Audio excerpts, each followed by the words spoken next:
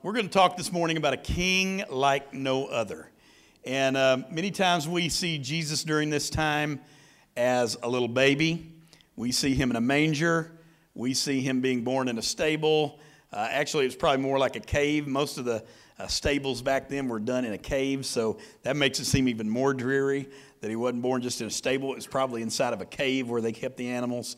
And so didn't look much like a king, did it? And this is why his own people, the Bible tells us that his own people received him not. And it was because Jesus didn't look like the king that they were looking for. But I'm here today to proclaim to you today that the little baby in a manger, he is the King of Kings and the Lord of Lords. Amen? Okay, all right. I'm a little excited. You can try to get there with me, all right? I said, because he is the King of Kings and the Lord of Lords. Amen? Oh, I can tell I'm going to have to drag you with me. Amen? All right. A king like no other. Jesus is a king like no other. Now, again, he didn't look like anything that what the Jews thought he was going to look like. Let's put the scripture up there. 1 Timothy 6:15. And this is what Paul said to Timothy. He said, which he will manifest in his own time, he who is blessed and the only potentate. Now, where else have you ever heard the word potentate? Only talking about kings, only talking about royalty, all right? So he is who is blessed and the only potentate, the King of Kings and the Lord of Lords, all right? He is the supreme authority over all the kingdoms in this world. Can I tell you that Jesus sits on a throne, and that throne does not sit in the White House. That throne does not sit down at City Hall. That throne does not sit in the governor's mansion. That throne sits in heaven.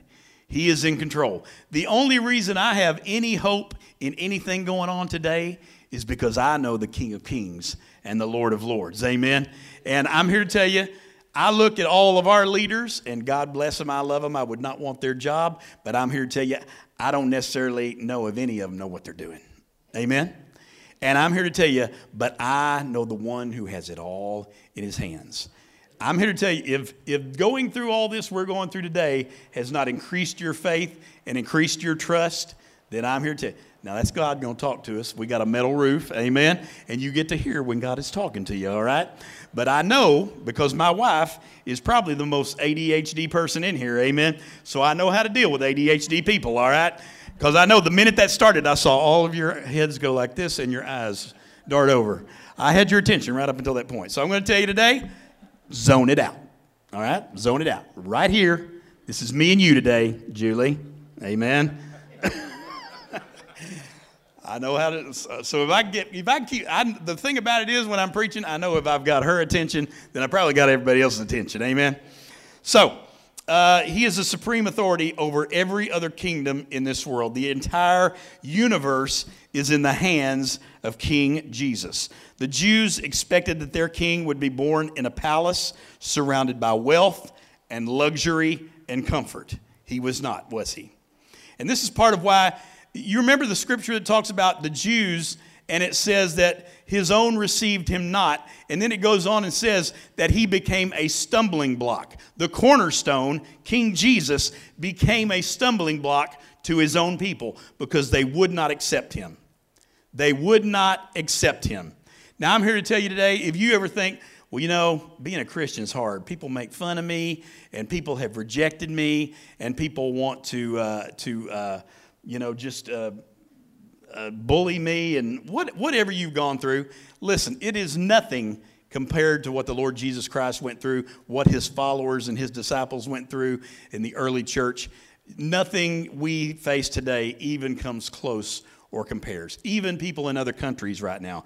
There are people in other countries who, if they proclaim the name of Christ on their life, they literally have to be willing to give up their job, their livelihood, their families, maybe even their life, all right? And so you and I, we don't even really know what persecution is.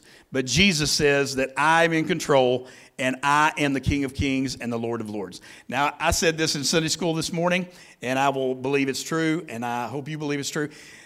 there's only two ways you can go with Jesus. Either Jesus was exactly who he said he was, or he was a complete and total nutcase. And you have to decide what you believe. Because only a nutcase, if it wasn't true, would go around saying, I'm the Son of God, I'm the way, the truth, and the life. No man can get to the Father except through me. And so these are things a crazy person might say. And so people had to decide, is this man a totally raving lunatic, or is he really who he says he was? That's why the name of Jesus becomes a line in the sand. I challenged our Sunday school class to do this, and I'll challenge you to do this. Go to work tomorrow, go to the break room or the water cooler or wherever it is people congregate, and just start talking about how good God is.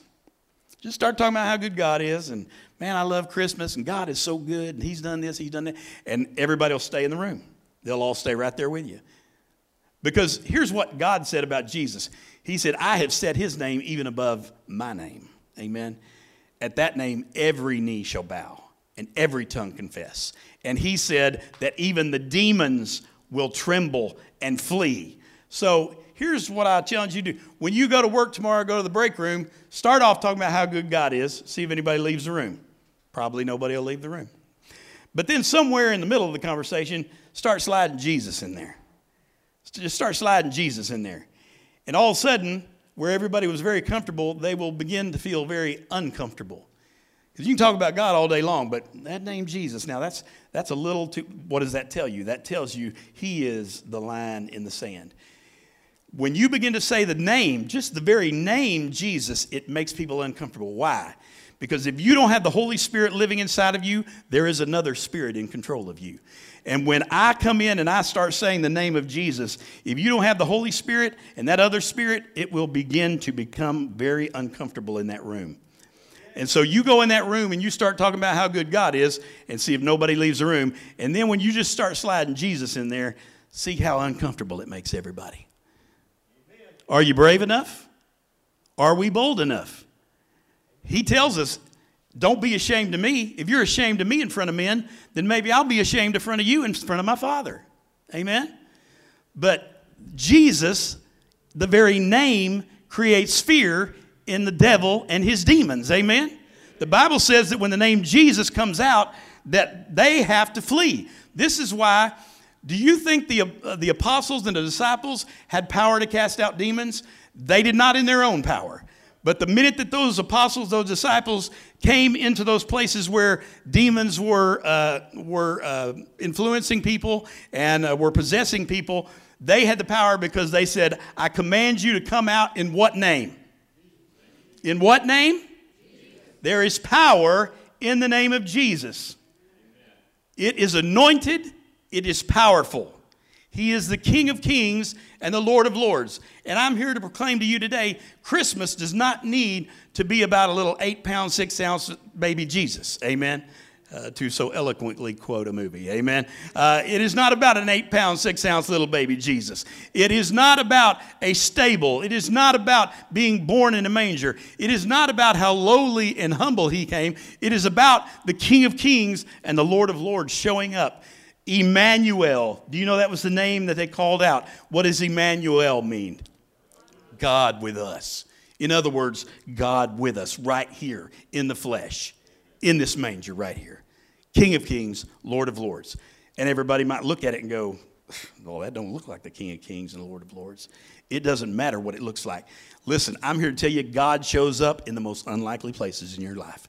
I'm here to tell you God shows up when you don't expect him to. God shows up and the power of God shows up, not because you want him to, it's because God wants to. Amen? And so you've got to understand, he does what he wants. The Jews expected their king to be born in a palace. No one expected the king to be born in poverty, in a cave, with a bunch of farm animals. Can you imagine the smell? Anybody here keep horses or animals? I know Brother Martin does, amen. What's it smell like in there where they sleep and where they eat? Amen. Wonderful. Amen. It's a wonderful smell to those who love it. Amen. But you know what it smells like. Amen. And this is where our King, our Savior, was born. All right. He was born in lowly. You couldn't even get more lowly circumstances. All right. They didn't expect that this was where the Savior would be born, where the Messiah would be born, where the King would be born. And worse than that, they find out this guy was born in Nazareth. You know what Nazareth was? Now, I don't want to compare it to any town around here because Nazareth was known as the loser city. All right, so I don't want to offend anybody here today, amen? But Nazareth was known as, that's where losers come from. Nothing, in fact, they even said it, they said, nothing good can come out of Nazareth. Now, why would God see to it that the King of Kings and the Lord of Lords would be born in the lowliest of circumstances and would be born where losers come from? Because he is a savior to losers. He's a savior to the downtrodden, amen? He is a savior to those of us who can't save ourselves. He is a savior to us who need someone to redeem us from our sins, amen?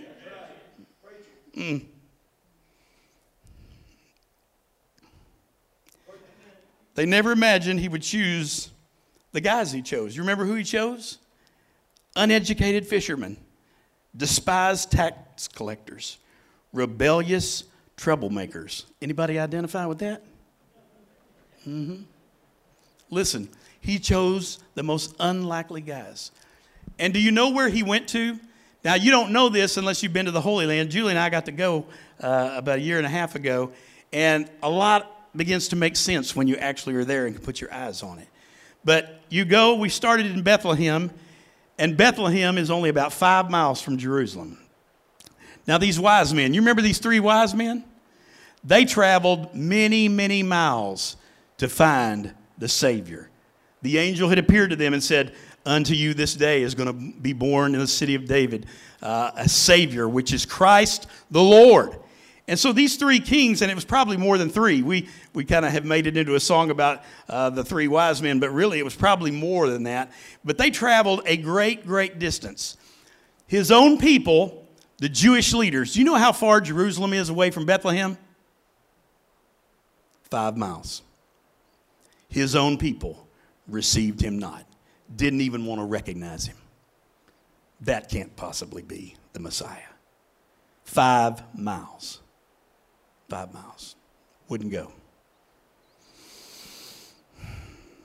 So, in Jerusalem, it was the Jewish capital of the world. Jesus saw, before he reached 30 years of age and started his ministry, he saw, my own people aren't going to accept me. I can't begin my ministry right here in the center of my own people because my own people hate me and they want to kill me and destroy me. They'd already tried. So at 30 years of age, what does he do? He goes north. And he goes to the very outskirts of the Holy Land. And he goes to where most of the Jews won't go. They want to stay in Jerusalem. And so he goes to the Sea of Galilee. And he goes to the area of the cities right around the Sea of Galilee. And that's where he does 3 years of ministry. Why? Because his own people wouldn't accept him, wouldn't receive him. He knew he'd be dead. He'd be dead sooner than he needed to be dead if he stayed in Jerusalem. So he had to go north. And this is why he ends up doing his ministry around that Sea of Galilee. Because that's where all the Gentiles were, and the lowly people, the people the Jews thought were not worth saving. They're not worth anything. And Jesus said, my own have rejected me. I've come for the sick. I'm going to go to where the sick people are. Aren't you glad he did? They never imagined that the king of the Jews would ride into Jerusalem on a donkey. You know what the picture of the Messiah is to Jews? Riding in on a white horse, totally in full armor, swinging a mighty sword. That's what the Jews saw the Messiah. When they saw their Messiah riding into Jerusalem, that's what they saw. And then here comes this little meek man, meek and humble and lowly, followed by a bunch of uneducated people, regular old sinners, riding in on a donkey. That was not their idea of the Messiah. No one would expect a king to stand trial for crimes that he didn't commit. No one would expect an innocent king to be stripped naked in front of the people. Nobody would expect an innocent king to hang on a cross like a criminal and a slave. Why did Jesus get crucified on a cross when that was only reserved for the absolute worst criminals? You pretty much had to commit murder to be hung on a cross because it was the most gruesome way of dying. It was the cruelest way that the Romans had come up with to kill somebody. And here's an innocent man. They string him up, and he suffers, and he dies. Then no one would believe that royalty would be buried in a borrowed cave. He didn't even have his own tomb. He had to borrow a tomb. They had to borrow a tomb to put his body in.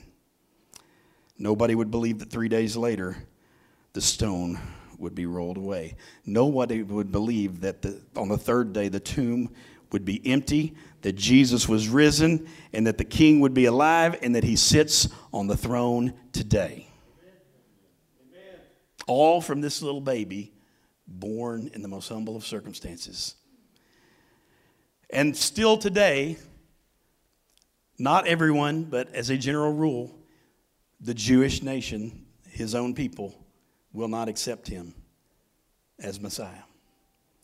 Many Jews, if you are an Orthodox Jew, you're not allowed to even read the New Testament. The New Testament is not considered the Bible. It's only the Old Testament. And they do not recognize Jesus as the Messiah. The cornerstone has become the stumbling block that the people rejected. So guess what? Still today, my question to you is this. What is your response to Jesus as King? Now here at Christmas, we're all going to do a lot of talking about Jesus. But guess what? Talk is cheap. How do we live our lives? Amen? What is your response to Jesus as King? We're going to look at 3 different people, the way that they responded to Jesus as King. And we're all going to fall in one of those categories. All right? The first person we're going to look at is Herod.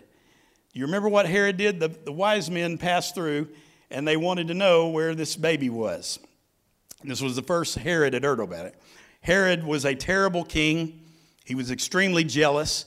And they said, we're looking for the king of the Jews. We're looking for the Messiah.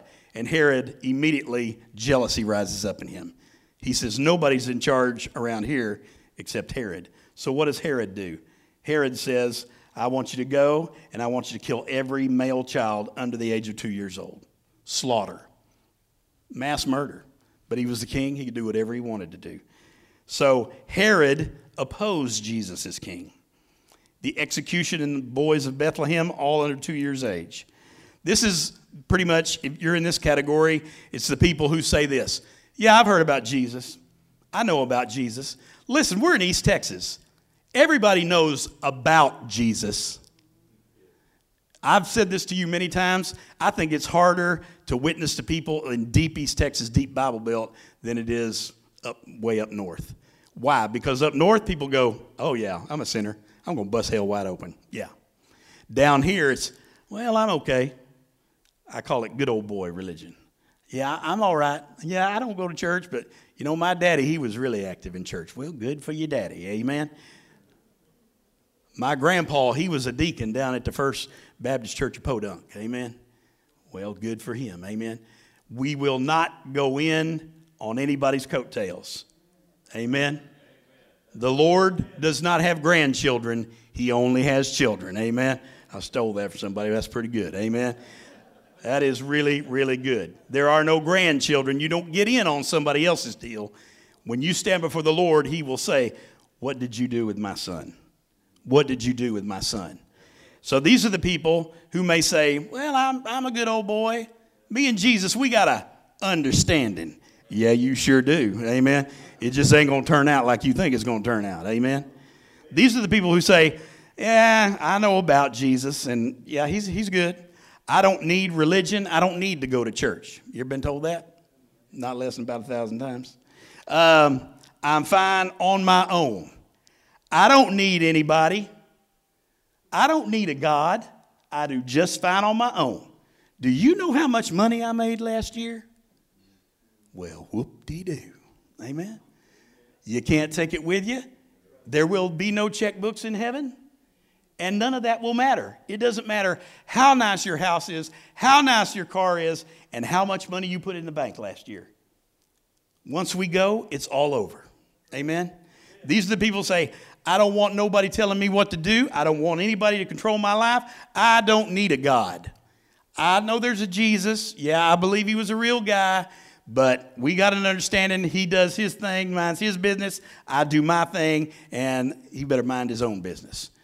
You are opposing the king.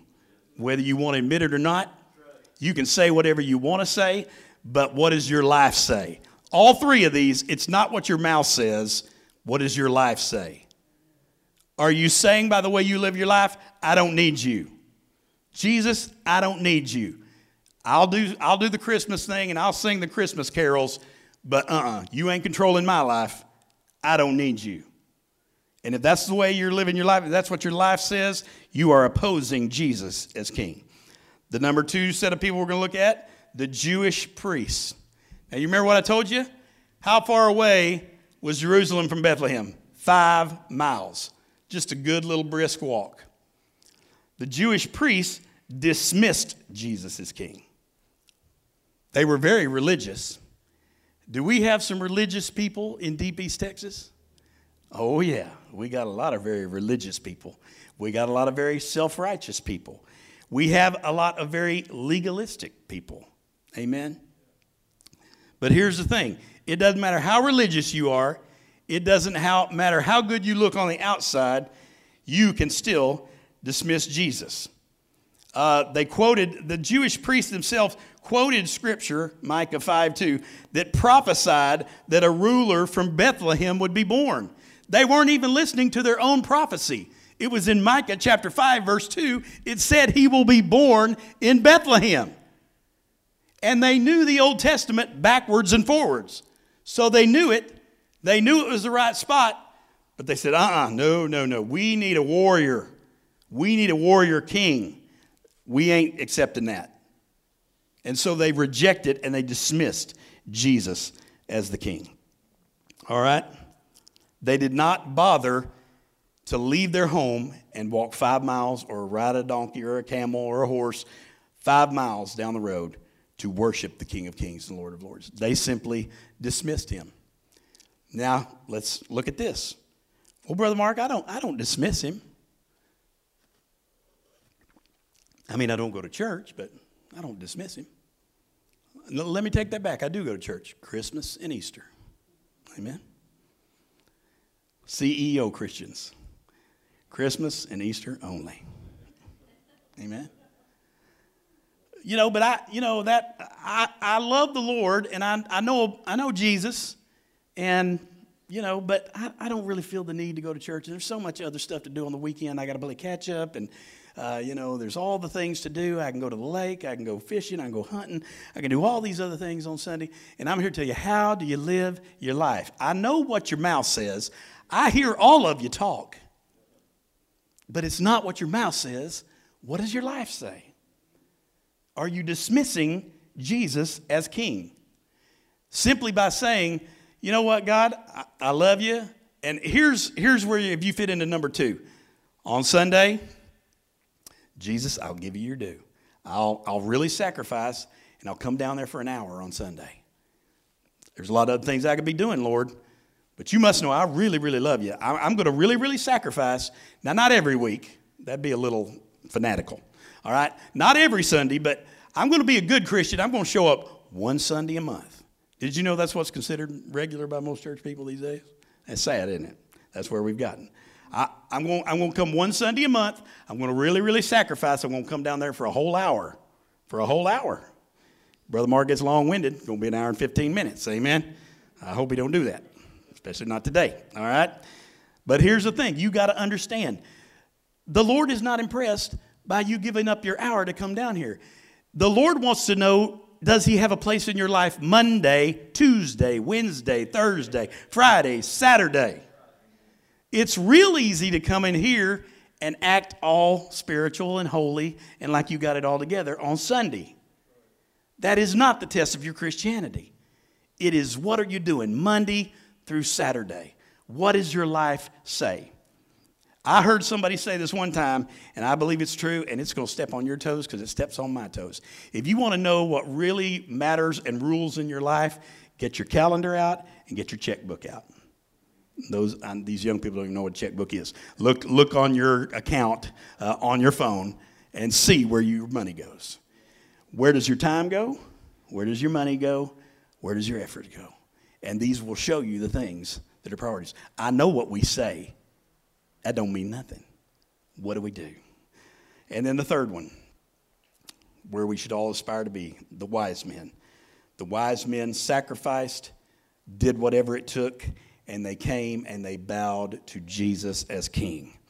It was the highest form of worship. I know a lot of us, back at the domes, y'all remember when the pews were first put in and Brother Mike put the kneelers on there? And I thought, what kind of Baptist church have I got into with kneelers? Amen. That's what you see down at the Catholic church. Amen. But Brother Mike believed in bowing the knee. Amen. And I'm afraid we've lost some of that. Amen. Even when I ask you to do it, it's like I really got to beg you to do it. All right, everybody, we want to give honor.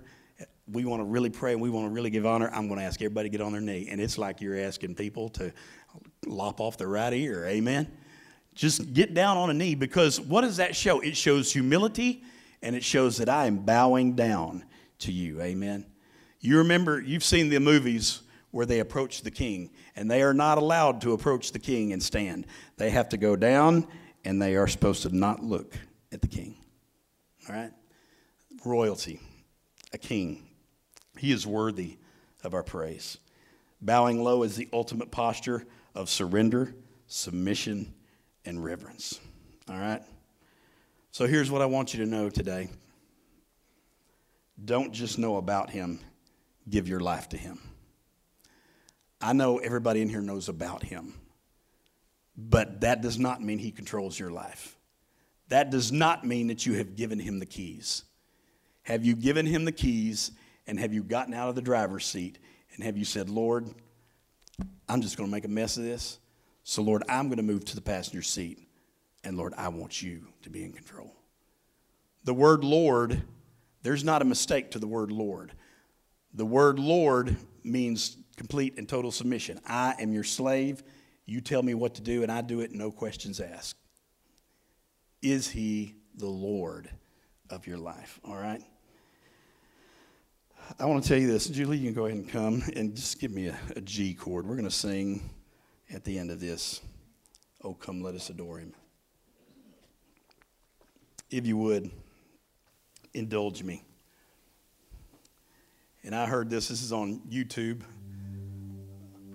Can't remember the preacher's name, but he gives this soliloquy, if you would. Will you give your life to Jesus? For he is the King of glory. He is the King of righteousness. He is the King of ages. He is the King of kings. Jesus is the King. He's the King who heals the sick. He's the King who opens the blind eyes. He's the King who heals all of our diseases. He's the King who strengthens the weak, who delivers the captives from captivity. He's the King who restores the broken. He is our King who is a shelter in a time of trouble. He is the Prince of Peace, the Lamb of God, the Alpha and Omega. He is the resurrection of life. His goodness is indescribable. His power is incomprehensible. His grace is irresistible. At his name, darkness trembles. In his presence, demons flee. Though the devil hated him, he could not stop him. Though the devil hated him, death could not defeat him. Though the devil hated him, the grave could not hold him. Jesus is my King. Amen. Would you stand with me and let's give him a clap offering. Father, you are the King of kings and the Lord of lords. Sing this with me. Oh, come, let us adore him. Oh, come, let us adore him. Oh, come, let us adore him, Christ the Lord. We'll give him all the glory. We'll give him all the glory. We'll give him all the glory. We'll give him all the glory.